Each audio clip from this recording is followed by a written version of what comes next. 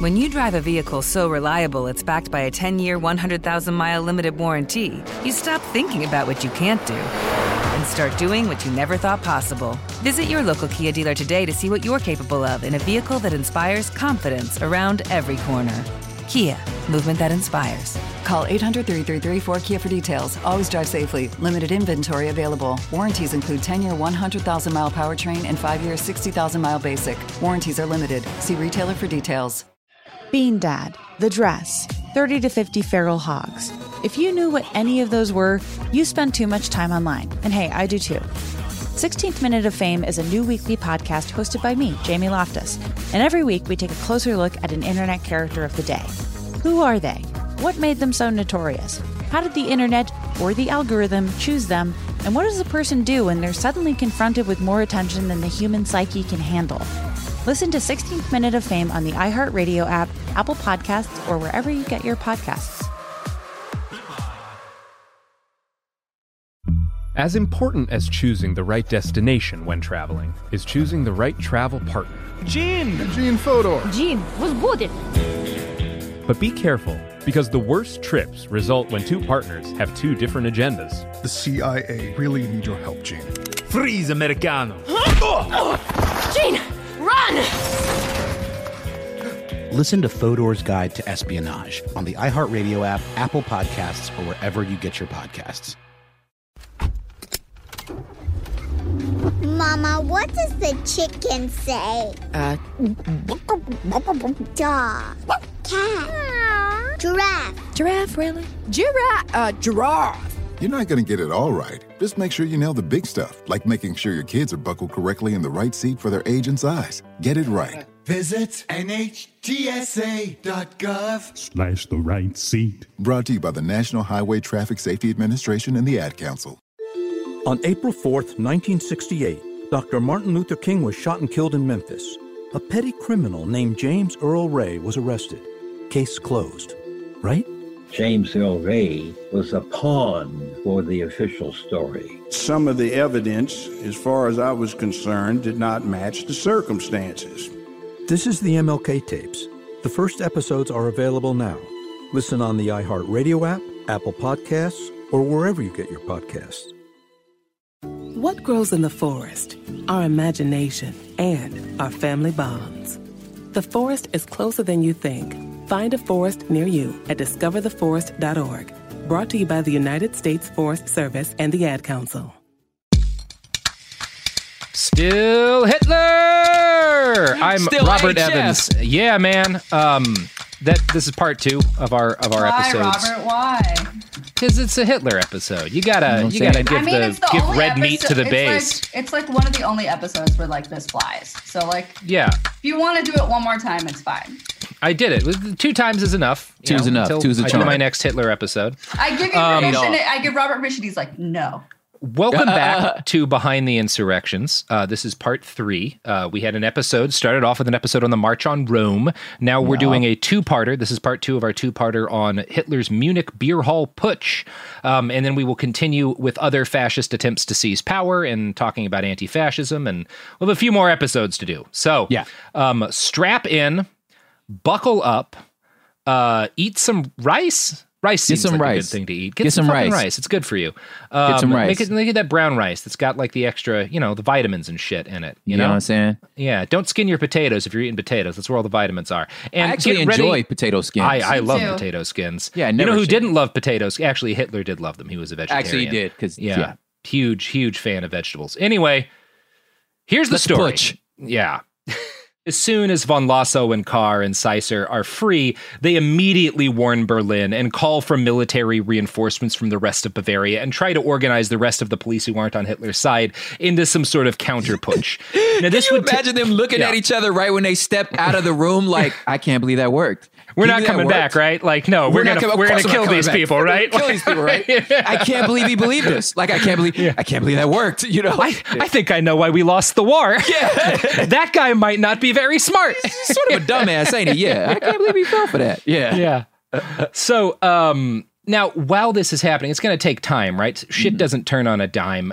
This is nighttime on the 8th when they get free and start warning everybody. It's going to take hours for them to actually get a counter putsch force in place to fight the Nazis.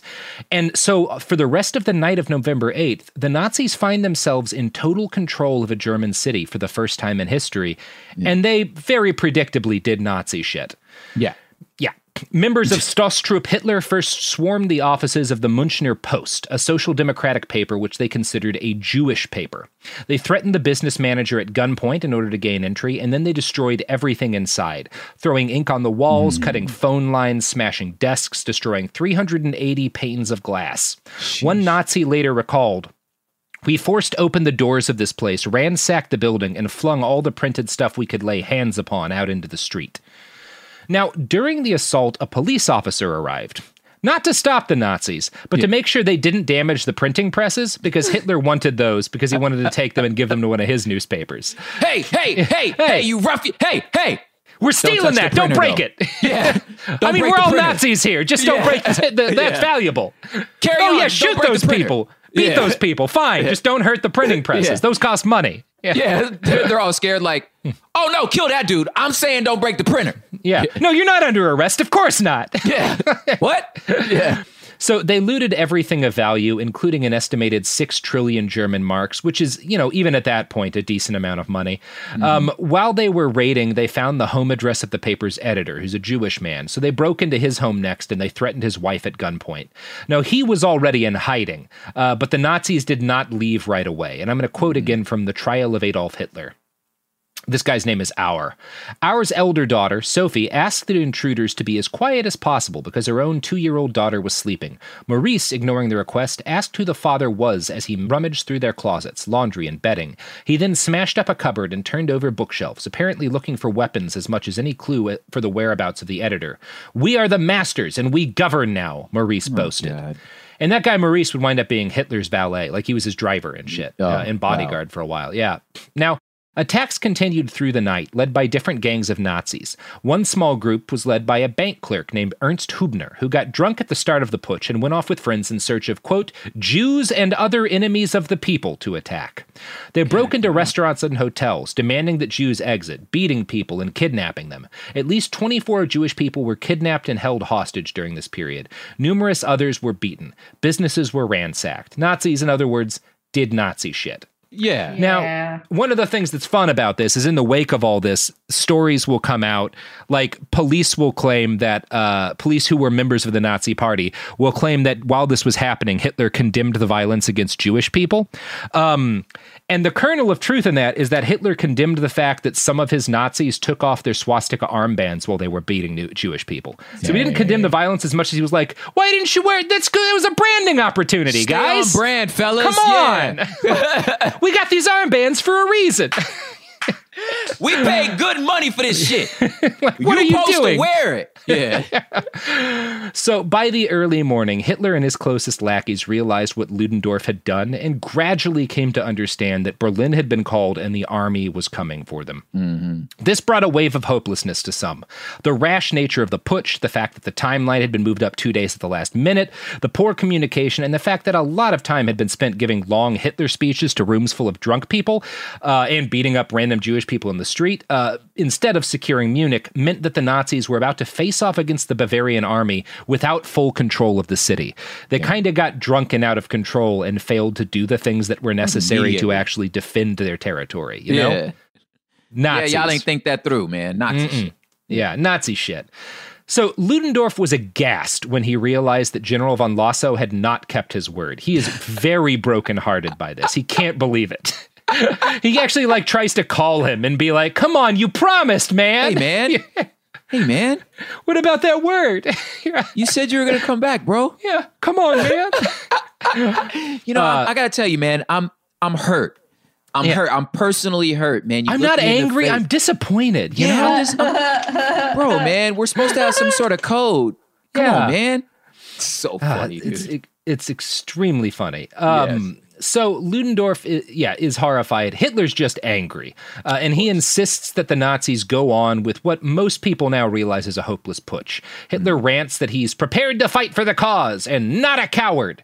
He also screams that by betraying him, von Lossow and the other members of the Triumvirate had forfeited their, quote, right to exist. Oh, God. Hardcore Nazi guy. I mean, he's Hitler, like, you know? just be saying, like, if it wasn't so violently dangerous, again, it's like the goofball thing where I'm just like, why are you such a drama queen, bro? Like, they revert their right to exist. Like, hey, man. Yeah. And Hitler was wearing those corny ass cargo short shorts when he said it too.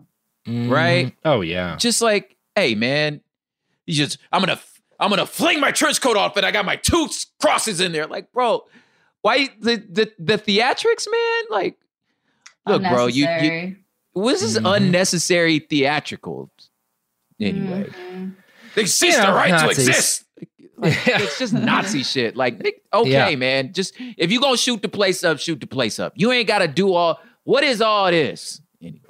It's Nazi shit, you know. Nazi shit. So at this point in time, Hitler's organized forces in Munich number around 4,000, whereas the government in Munich only has about 2,600 troops and police combined. And obviously, a lot of the police are Nazis. Yes. Now, reinforcements were on their way rapidly, and so some of Hitler's men suggested retreating outside of the city with the forces they had to a small town where they had a strong base of support. Ludendorff argued against that, and instead insisted that they needed to carry out a public show of strength and march through Munich in numbers to rally the people of the city to their banner. So, like, that's, kind of Ludendorff City is like, no, we can't retreat. If we start marching, the people will join us. We'll start the march on Berlin now. And I'm going to quote from The Trial of Adolf Hitler here. Okay. Perhaps a show of popular support would convince Kahr, Lossow, and Seisser to abandon their intention to oppose them. Surely, too, it was reasoned, the army would not shoot at a procession led by such a popular national figure as General Ludendorff. The heavens will fall before the troops fire on me, Ludendorff had told a colleague the previous day.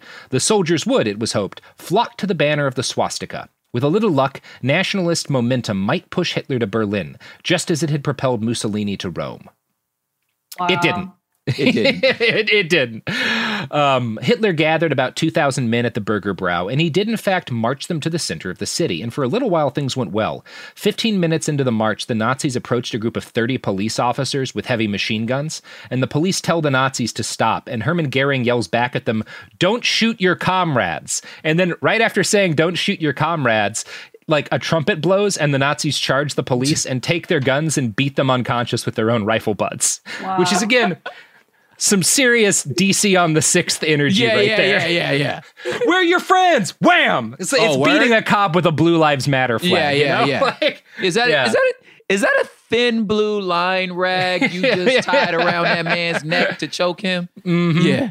So, the police were taken captive. The Nazis beat them and take their guns and send them back to the beer hall. And Nazi propaganda would describe this assault on the police as police fraternization, right?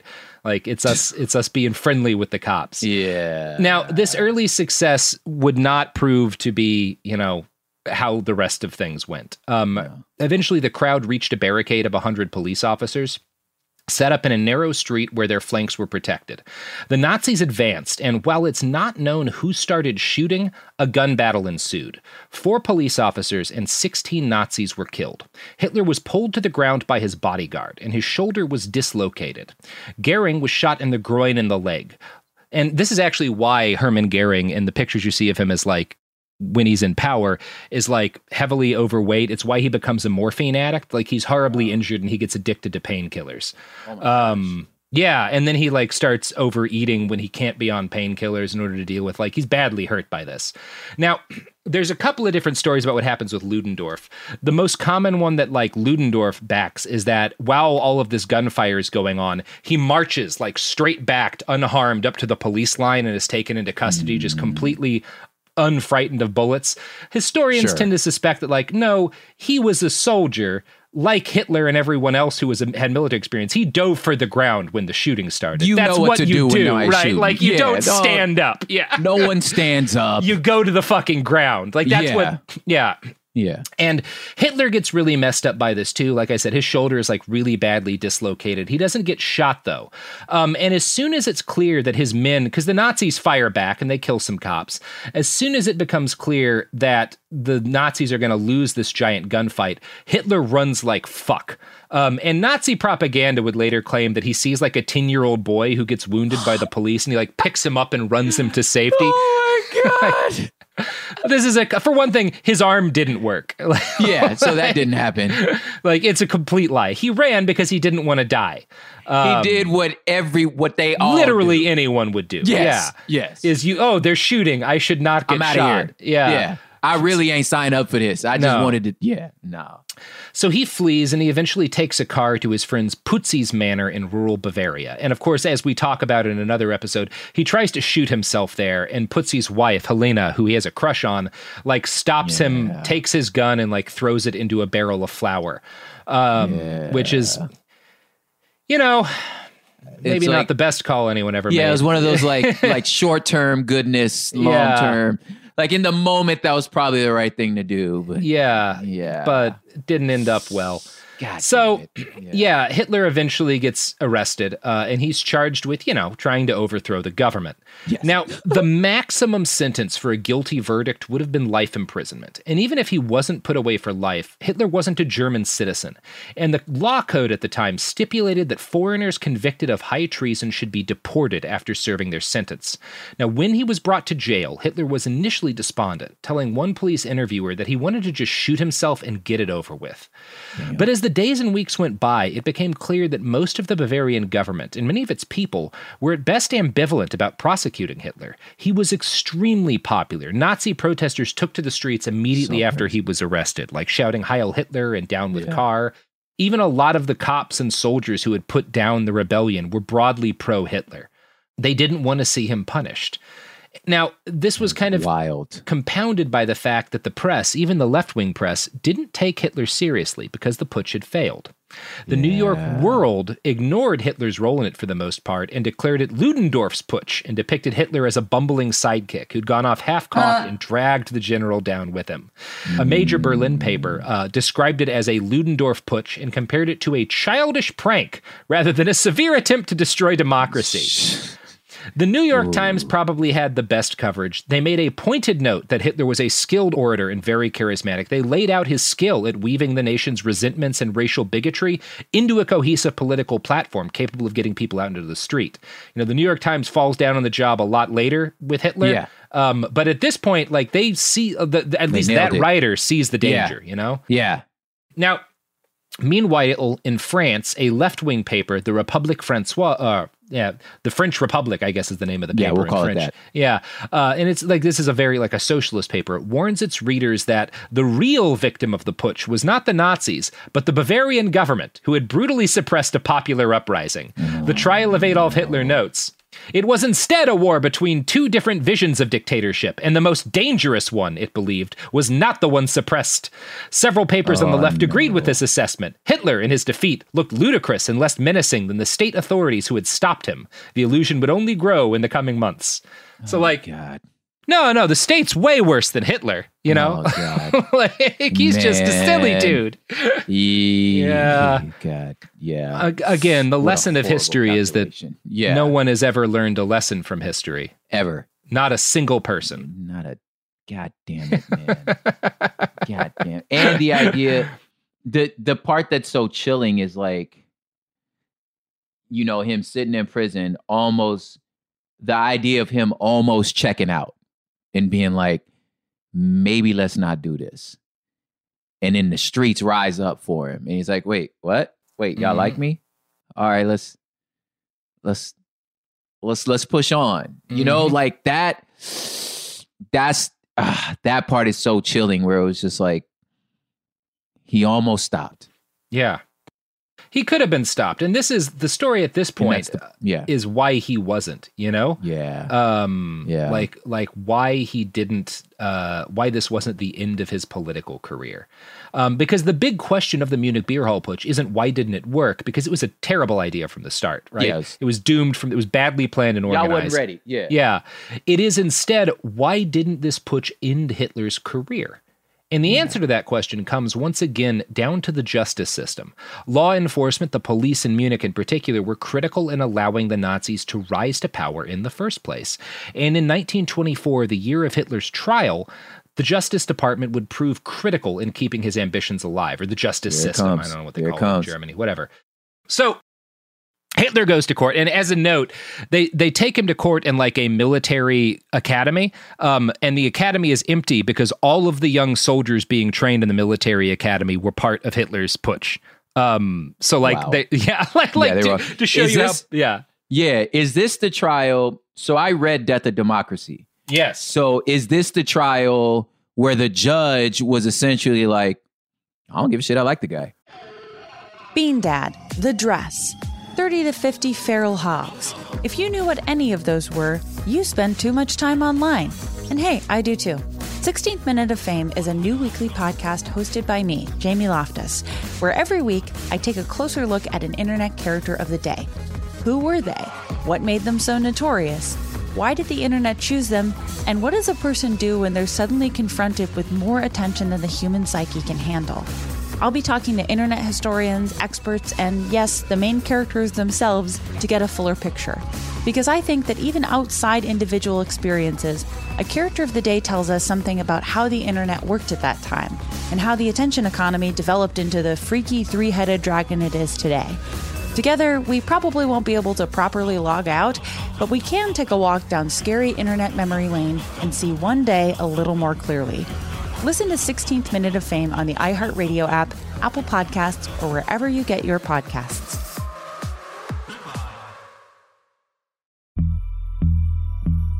As important as choosing the right destination when traveling is choosing the right travel partner. Eugene Fodor. Gene, was будет?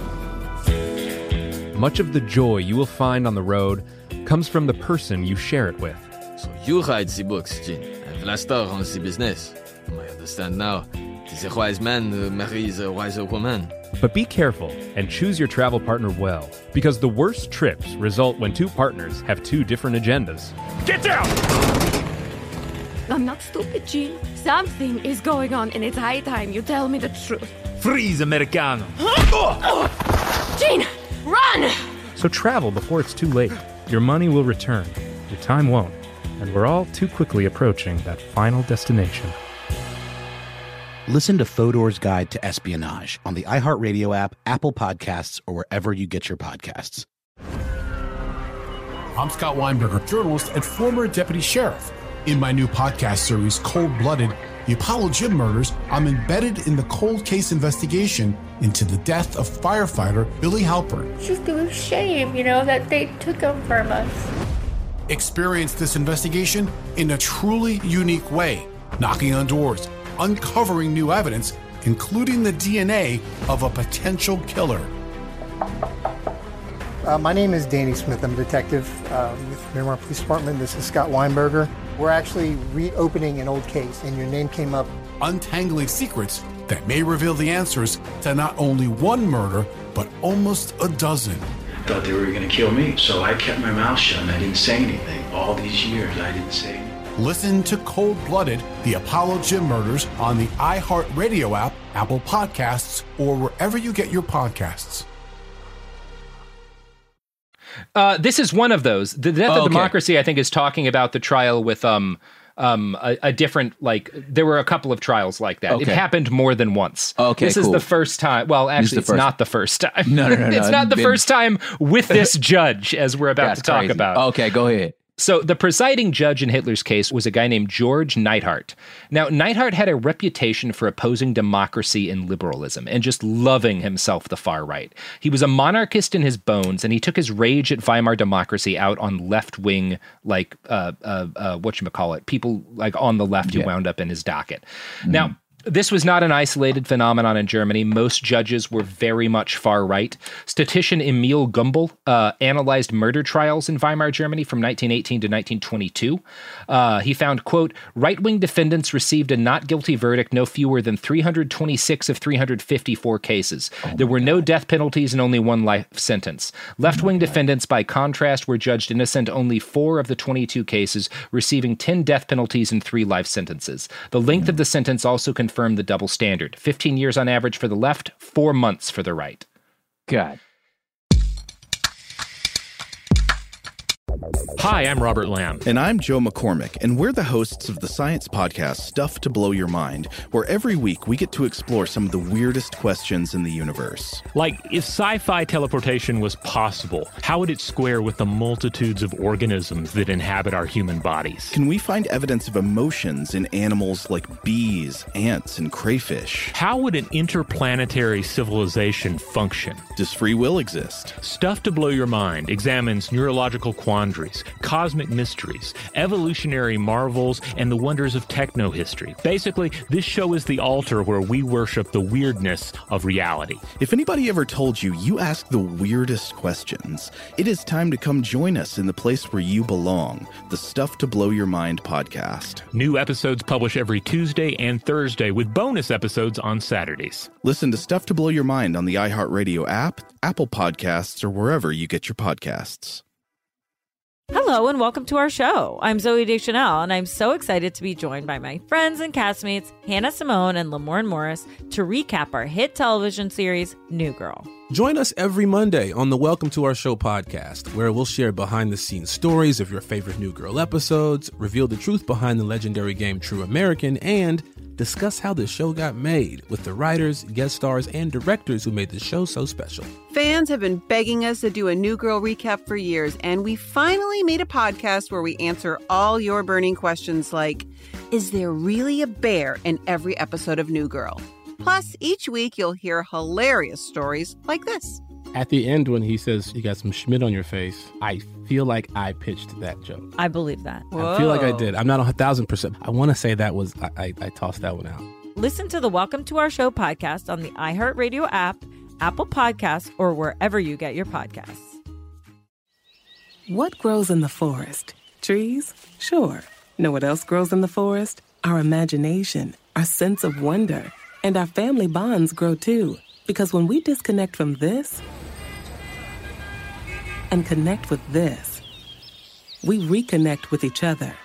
The forest is closer than you think. Find a forest near you and start exploring at discovertheforest.org. Brought to you by the United States Forest Service and the Ad Council.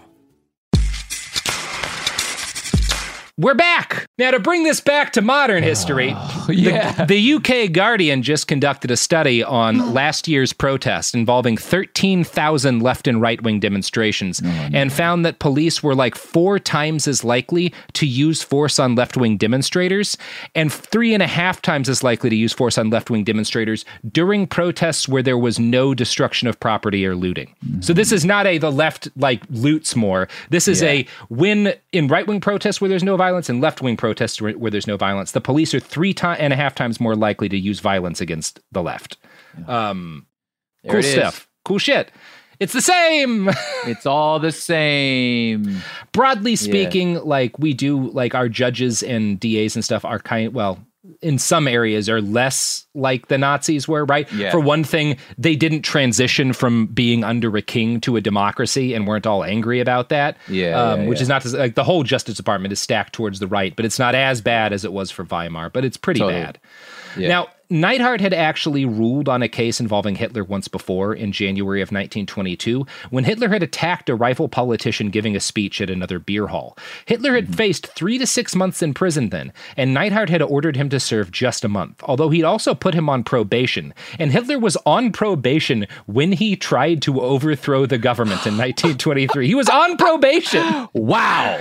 The man already on probation. Dang, then you like, oh, I know the judge. We good. The judge who knew that Hitler was on probation didn't bring this up at all during the trial, didn't inform the jury, made sure no one knew that Hitler was on probation when he tried to overthrow the government.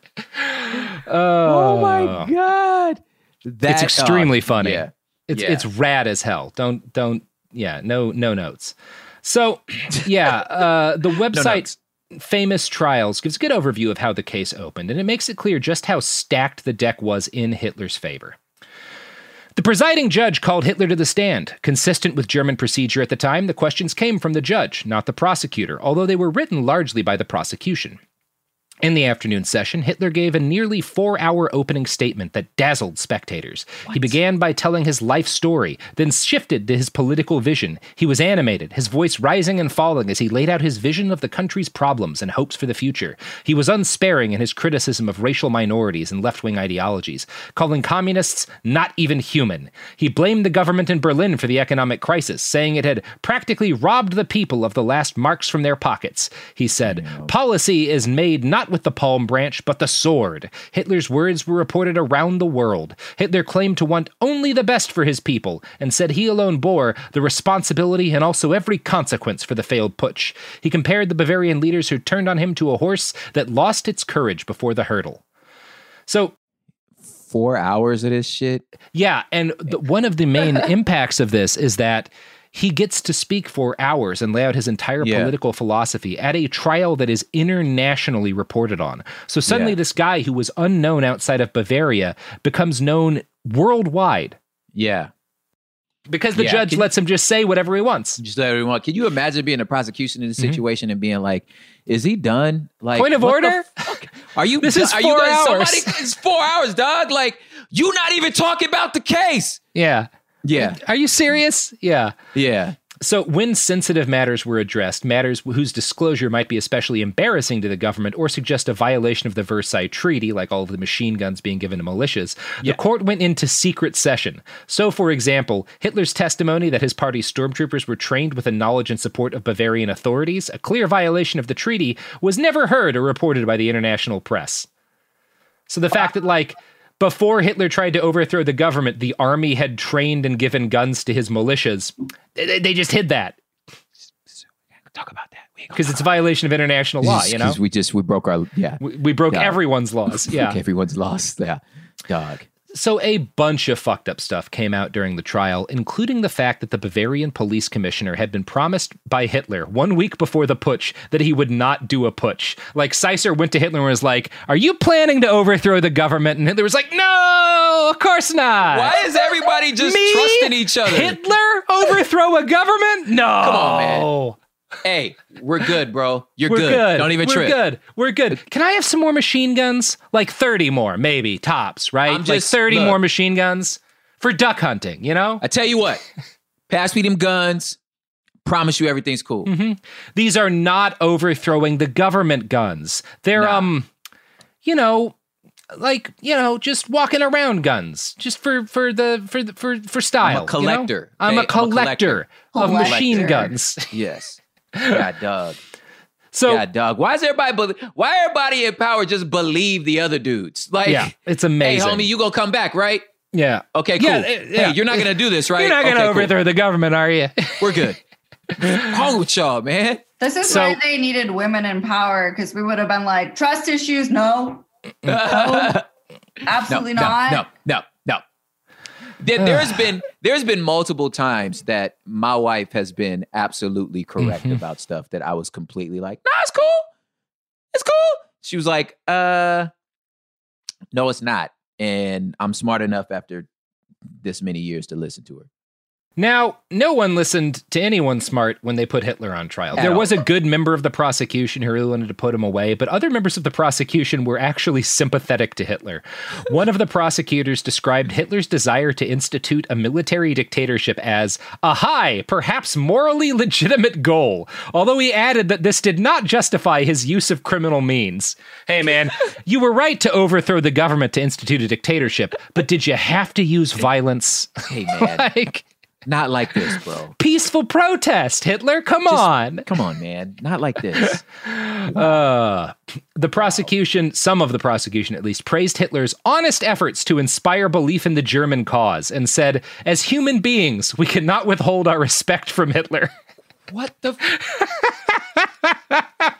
I am trying to grow in empathy here, but I'm just like, okay, I know hindsight's 20/20, but fam, you. For real? You know who's not getting enough respect? This Hitler fella. This guy. No respect. Yeah, I've been reading this guy. Mm-hmm. I heard him talk for 22 days because he ain't shut up the whole 22 days. And I think something in there. Mm-hmm. I think this guy might be a pretty good Hitler. Might be our best Hitler, you know? Yeah. Let's give him a shot.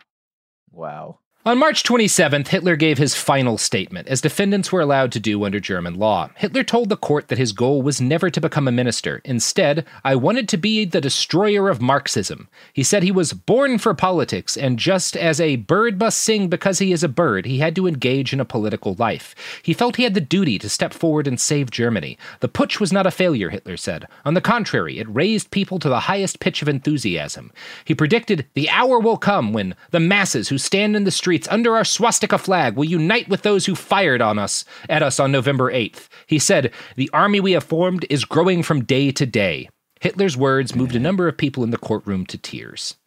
Hitler argued that the government was prosecuting the wrong people. For it is not you, gentlemen, who pronounce judgment upon us. Instead, the judgment of the eternal court of history will pronounce against this prosecution which has been raised against us.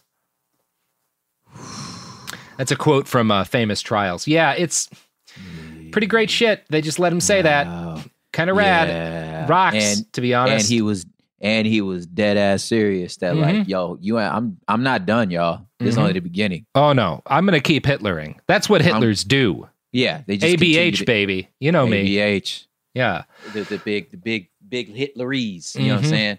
Is that a new t-shirt too? Yeah, can we get an always no, be? Probably not, huh? No. Probably not. Okay.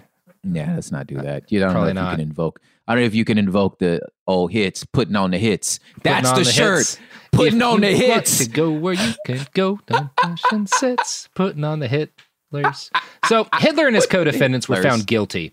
Most of them were sentenced to 5 years in prison, which was the absolute minimum sentence, and they would all be eligible for parole in 6 months. Ludendorff was acquitted on all charges. Judge Neidhart justified the lenient sentences by citing Hitler's purely patriotic, noble, and unselfish motive of wanting to be the supreme ruler. Bean Dad, The Dress, 30 to 50 Feral Hogs. If you knew what any of those were, you spend too much time online. And hey, I do too. 16th Minute of Fame is a new weekly podcast hosted by me, Jamie Loftus, where every week I take a closer look at an internet character of the day. Who were they? What made them so notorious? Why did the internet choose them? And what does a person do when they're suddenly confronted with more attention than the human psyche can handle? I'll be talking to internet historians, experts, and yes, the main characters themselves to get a fuller picture. Because I think that even outside individual experiences, a character of the day tells us something about how the internet worked at that time, and how the attention economy developed into the freaky three-headed dragon it is today. Together, we probably won't be able to properly log out, but we can take a walk down scary internet memory lane and see one day a little more clearly. Listen to 16th Minute of Fame on the iHeartRadio app, Apple Podcasts, or wherever you get your podcasts.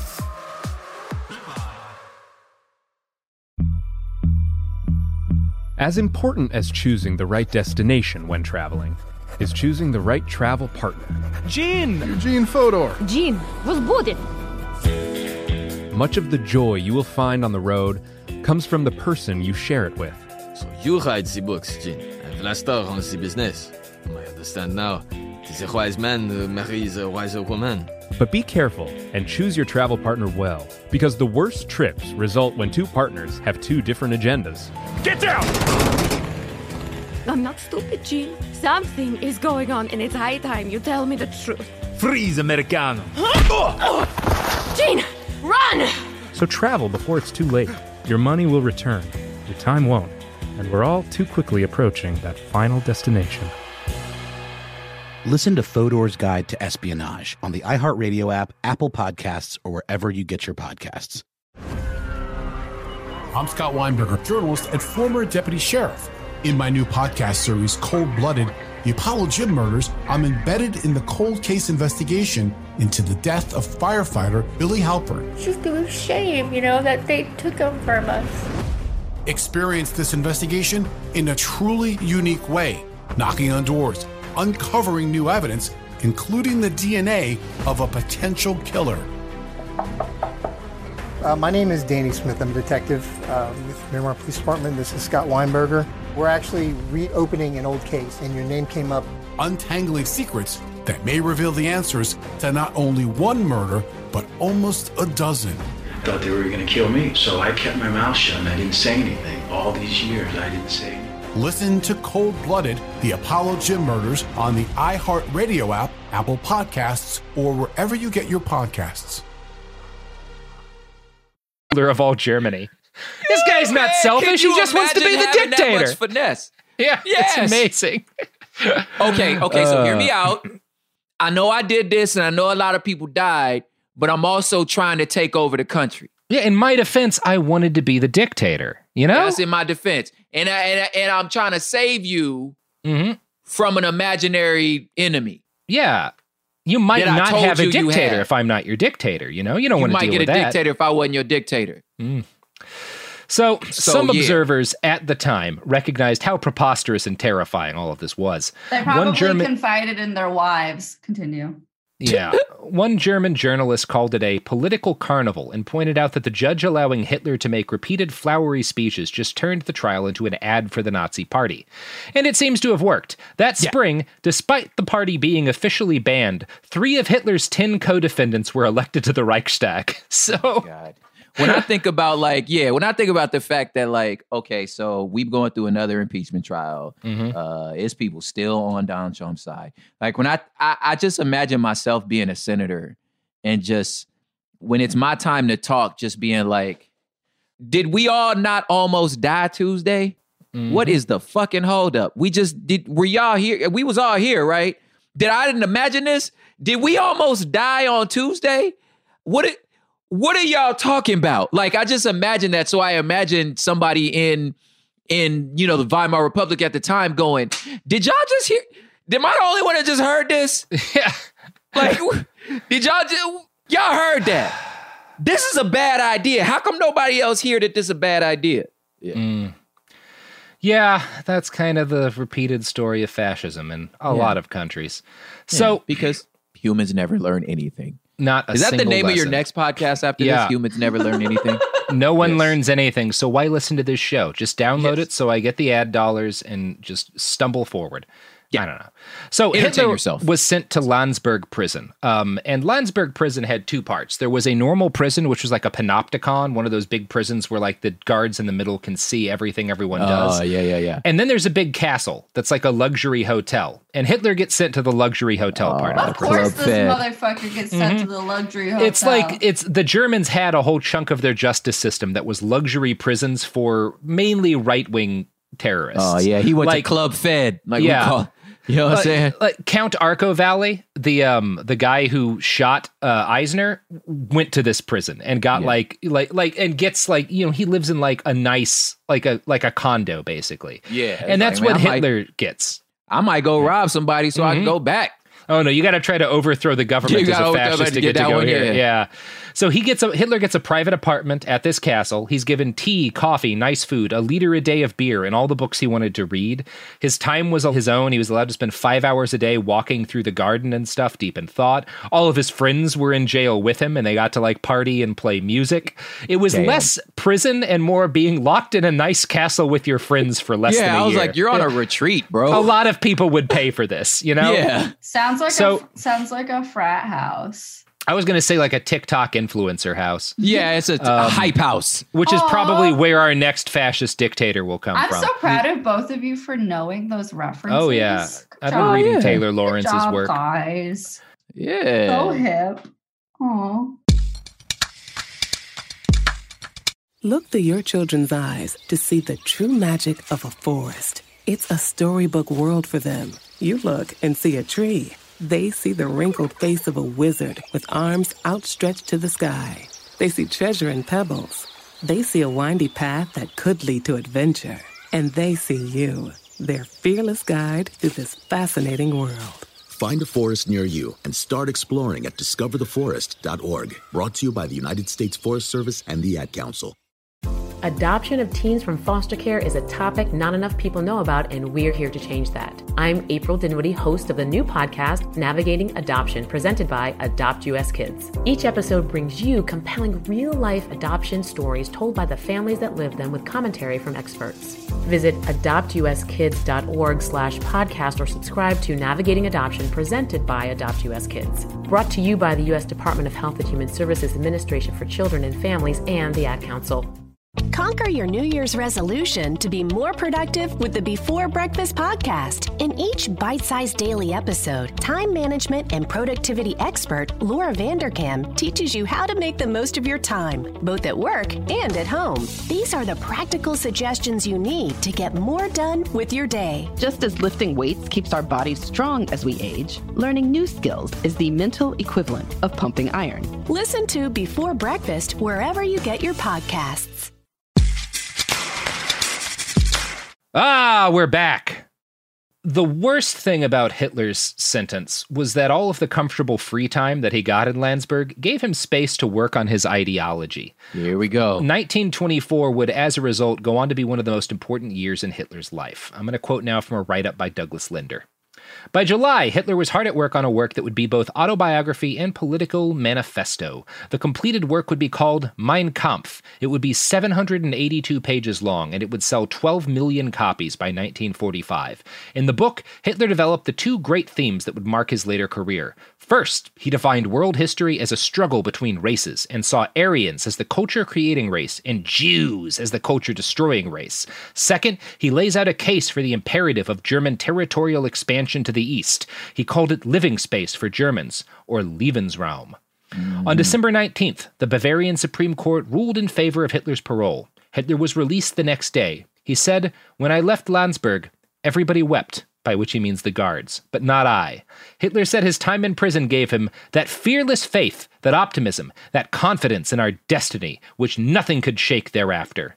He said that the prison had given him a frenzy of liberty, and that, without my imprisonment, Mein Kampf would never have been written. What? Good shit. God damn it. Good shit. I felt like as soon as you named the prison, if this was a movie, that's when like the single key of the haunting song starts. Yeah. That you think it's over and then the music builds. And then it's having him walking around the thing with his hands behind his back, just kind of chilling. And then it zooms in on him writing. Mm-hmm. And on top of that, it says Mein Kampf. And we're just like, fuck! Yeah, no! yeah. Yeah. Dun, dun, to be continued. Dun, dun, yeah. dun. Yeah. Yep. It's good stuff. So, yeah. Prop. Oh God, that means you're stopping right there. Yep, that's the putsch, you know, that's the story of the putsch and what happened after. We're going to talk more about anti-fascism in Germany in a later episode of this mini-series and stuff, because we didn't really, a lot of that hadn't started yet, you know? Yeah. But after, yeah, I got my names wrong because I thought this was the one when he set the building on fire. No, that's the Reichstag fire. That's the Reichstag fire. That's he's already in power when that happened. At that point, right? Yeah. Okay. No, this is his first attempt to take power, and the fact that he receives no meaningful punishment from it is why he winds up in power. Yeah. Which is like, wow, it's rad. So you it's should super probably, cool. You should probably punish somebody if you can't let this shit ride. Okay. Yeah, maybe if a fascist tries to overthrow your government, they should face severe consequences. You can't let it ride. Yeah, you can't let it ride. For the sake even of if unity. You're not a big fan of the justice system, or you want unity, because it'll come back on you eventually. Yeah, of course. Maybe. Oh. Possibly. PropHipHop.com. Yeah. Those are my plugs, Kay. Mm-hmm. Yeah, and my plug is nothing. I have no plugs. I refuse to plug. I will fight to the death anyone who tries to make me plug. Sophie, he will put the plugs. Have I missed a plug? Nah, it's your funeral. All right. Well, bro, the thing is, like, you have so many things to plug. Yeah, it's that I get it. It's exhausting. I have plugs for you, Robert. All right. Plug me. Robert is at I Write Okay on Twitter. He has a book called The Brief History of Vice. He has a podcast called It Could Happen Here. Worst Year Ever with Katie Stoll and Cody Johnston. Yep. Uprising, which he did, which is with local journalists and activists from Portland on the Portland Uprising. Mm-hmm. Oh, I'm so tired. Behind the Police with this beautiful man Prop as well. Wes. Yep. God damn it, Robert. Why did we do so many shows? You got the one about the women Women's warriors. War, the Women's War, which is when he went to Syria. I'm so tired. You're a machine, fool. At TeePublic for our merch. You could get the logo shirt for this podcast, Behind the Insurrections, there, and you can follow us on Twitter and Instagram at BastardsPod. Hey, as a funny, you nailed it. You nailed it. I also have a funny thing. Okay. Oh yeah. I heard the first episode today. Dang. Oh, you did? Oh, good. I listened to it. That was dope. Yeah, it's you can find it in the Behind the Bastards feed. Yeah. We'll be coming out with the rest of it as a separate thing, and it'll also be available in EPUB form, so you can read it if you want to read it. So it'll be out. Somebody did say on my comments, which was so hilarious. Well, I don't want to drag the guy because I appreciate they follow me, but that about the artwork for this pod, that like, because I'm pretty sure there wasn't a fire there, so you guys putting a fire on there is pretty deceptive. Guys, it's You're number one. What I'm thinking. They turned around the logo in like 2 days, and this was the best thing we could think of. I think it's fine. Idea that I had, that if somebody wants to create for me, like, I love you so much. It was a fun idea, yeah. My favorite idea ever is I wanted to take like in regards to like the show Friends when they're on that couch and on a fountain, but the fountain at the U.S. Capitol, and then it's like Franco, Mussolini, Trump, and Hitler sitting on the couch. I think that would have been fun. If somebody could do that for me, like, you'll make my like month. Yeah, and also it's just, look, guys, it's just artwork. It's just the artwork. What are you gonna do? What are you gonna do? Like, it's relax. fine. We wanted to get across that this is history behind the insurrection that happened at the Capitol, and we have like an inch wide thing to do it in. It's fine. Deal with it. Like, what do you want? What do you want? Come on. This content is free. It's free. None of you are paying for this. No. Come on. Unless you're buying our wonderful products and services. In which case, thank you very much. Yes. Thank you very much. We love you. We love products, services, all that stuff. Yeah. All right. Episode's over. Have a nice day. We've all felt left out. And for people who move to this country, that feeling lasts more than a moment. We can change that.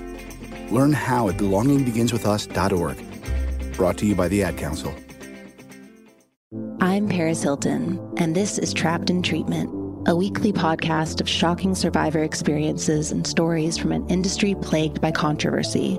With my hosts, Caroline Cole and Rebecca Mellinger, we will uncover the truth of one teen treatment facility each season. First up, Provo Canyon School. This one is personal. Listen to Trapped in Treatment on the iHeartRadio app, Apple Podcasts, or wherever you get your podcasts. Conquer your New Year's resolutions with the Before Breakfast podcast. In each bite-sized daily episode, you'll learn how to make the most of your time with practical tools to help you feel less busy and get more done. Listen to Before Breakfast on the iHeartRadio app or wherever you get your podcasts. When you drive a vehicle so reliable it's backed by a 10-year, 100,000-mile limited warranty, you stop thinking about what you can't do and start doing what you never thought possible. Visit your local Kia dealer today to see what you're capable of in a vehicle that inspires confidence around every corner. Kia, movement that inspires. Call 800-333-4KIA for details. Always drive safely. Limited inventory available. Warranties include 10-year 100,000-mile powertrain and 5-year 60,000-mile basic. Warranties are limited. See retailer for details. Bean Dad, The Dress, 30 to 50 Feral Hogs.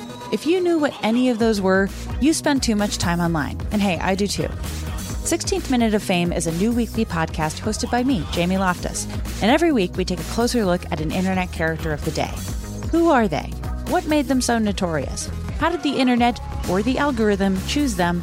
And what does a person do when they're suddenly confronted with more attention than the human psyche can handle? Listen to 16th Minute of Fame on the iHeartRadio app, Apple Podcasts, or wherever you get your podcasts. As important as choosing the right destination when traveling is choosing the right travel partner. Gene Fodor. Gene, was good. But be careful, because the worst trips result when two partners have two different agendas. The CIA really need your help, Gene. Freeze, Americano. Gene, run! Listen to Fodor's Guide to Espionage on the iHeartRadio app, Apple Podcasts, or wherever you get your podcasts.